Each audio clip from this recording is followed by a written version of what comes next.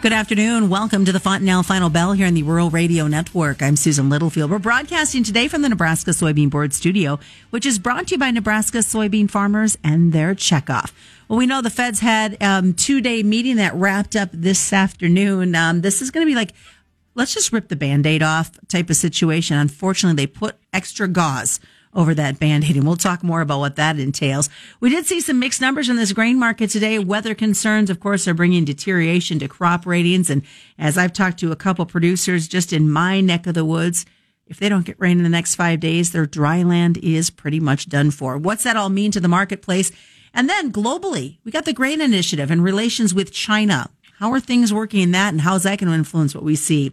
We're going to do that and a whole lot more as we talk about the markets today with Arlan Suderman. Arlan, of course, with StoneX. So let's kind of start out with these Feds. I jokingly said, and we talked about this before you and I went on the air, let's just rip this Band-Aid off after they made their announcements this afternoon.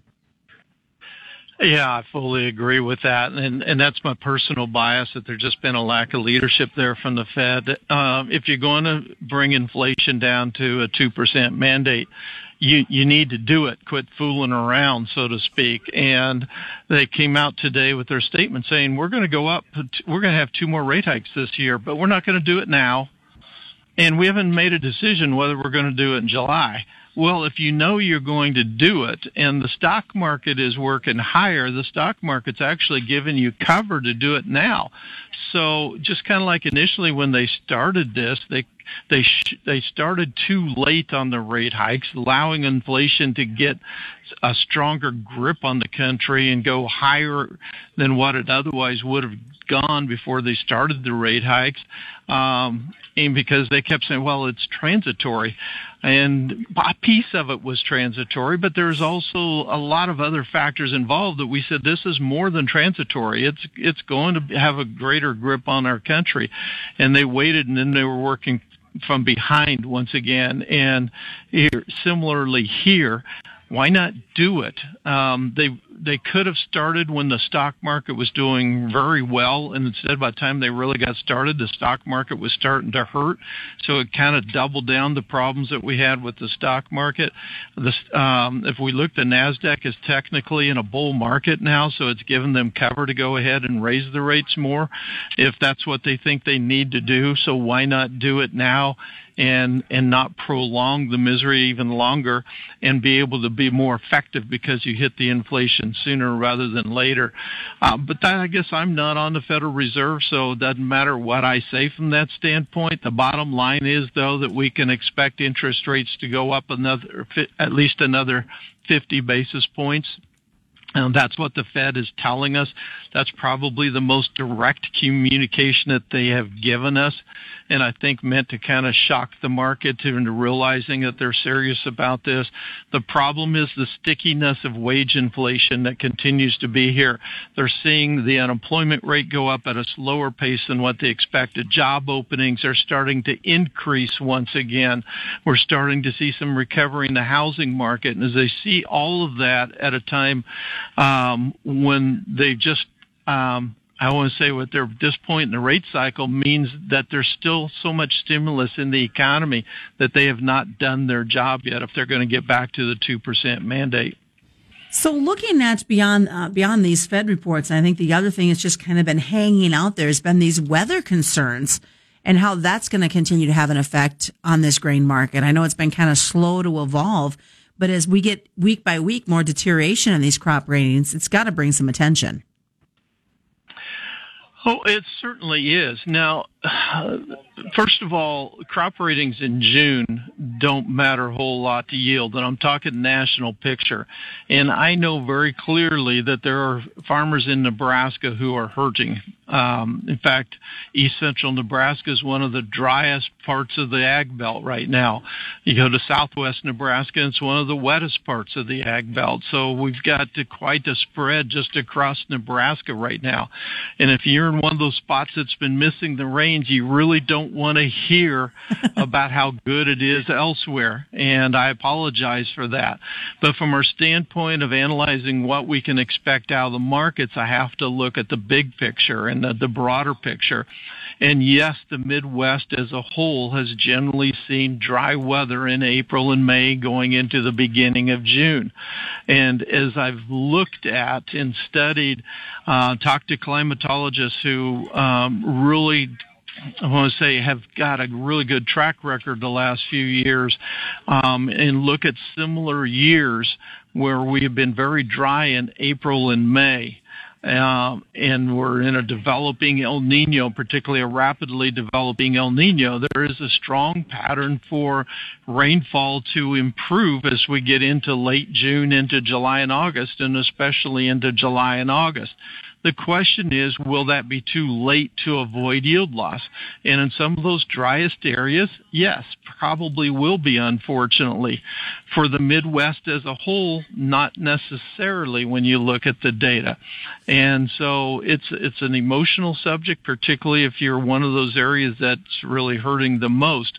We are still on track for that transition. The thing to remember in all of this is the type of rains that you get with this El Nino pattern tend to be the type that these models fail to pick up ahead of time. They're the convective thunderstorm clusters that develop and move across the Midwest. Those don't pick up on the models like what frontal systems do.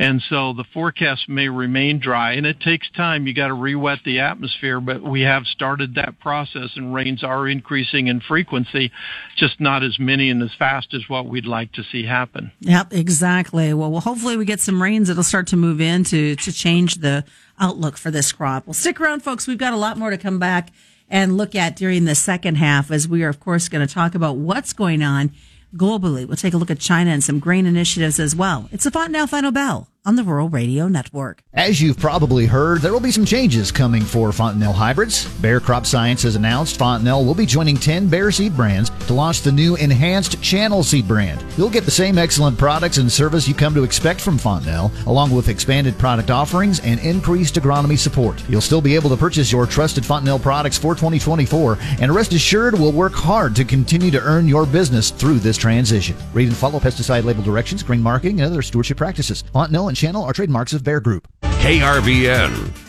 Welcome back to the Fontanelle Final Bell here on the Rural Radio Network. I'm Susan Littlefield. As we continue in our conversation this afternoon with Arlan Suderman. Of course, Arlan is with StoneX and left off kind of on some heavy stuff as we talked about what's going on in the big picture of our markets here in the States. So let's just add to the mix, Arlan, and let's talk about China. Yeah, China is the world's largest importer of commodities, so it really does matter to the global market.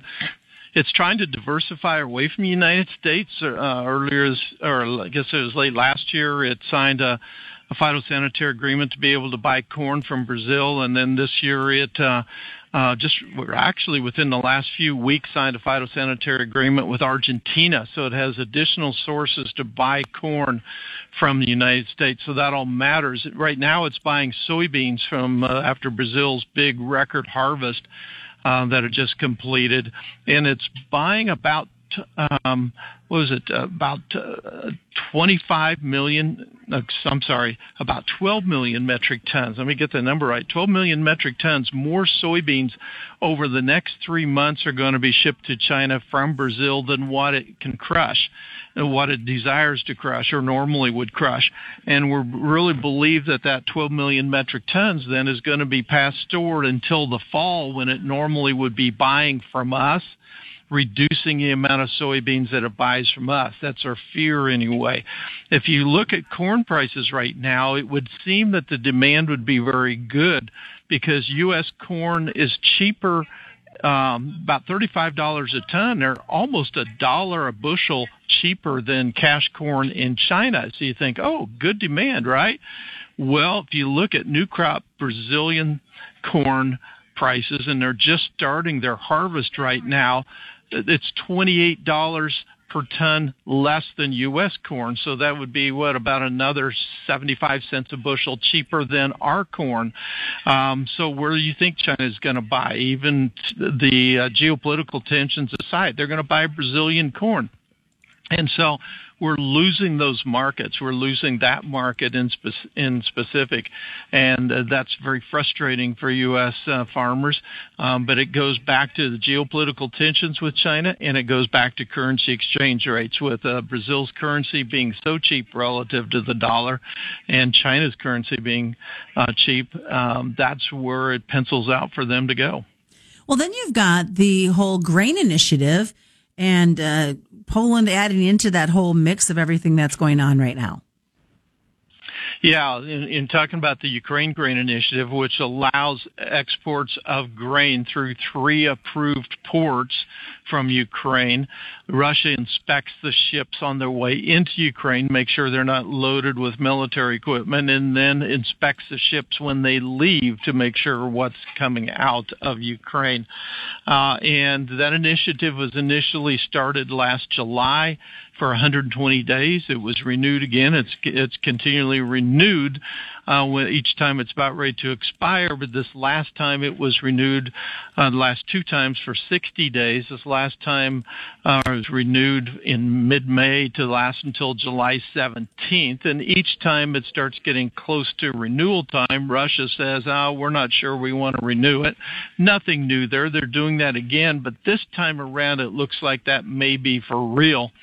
Even President Putin, in a press conference before some military press, stated this week that they were seriously looking at suspending their participation in the initiative, that it did them no good to have it. The only reason they supported it was to help out those countries in Africa and parts of Asia that were friendly to Russia. And they feel like Ukraine is cheating them. They feel like it's not facilitating exports of their grains. They say this at a time when they're exporting record amounts of wheat. But the bottom line is Russia doesn't like how lucrative it's been for Ukraine to export grain, because that helps generate revenue to help it in its war effort in defending itself against Russia. And so it's looking more and more likely, even the UN that has been very optimistic through this whole thing is now saying it very well may not be extended. If it's not extended, we expect that Ukraine will still go ahead and try to ship grain, and they'll subsidize the insurance rates for shippers. Whether that'll be successful or not is yet to be determined. All right, taking a look real quick, we wrap up. I wanted to ask you about these feeders, because they were hit pretty hard today. Well, they really were, and part of it's technical in nature.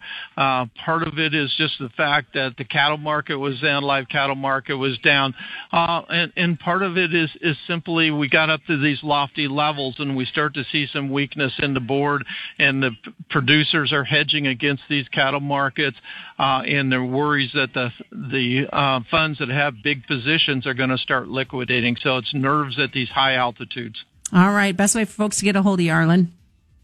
StoneX.com. We're over on Twitter, Arlan FF101. And that is today's Fontanelle Final Bell. And just a reminder, commodity futures and options do involve a substantial risk of loss, not suitable to all investors. That's a Fontanelle Final Bell being brought to you by Fontanelle Hybrids and all your local dealers on the Rural Radio Network.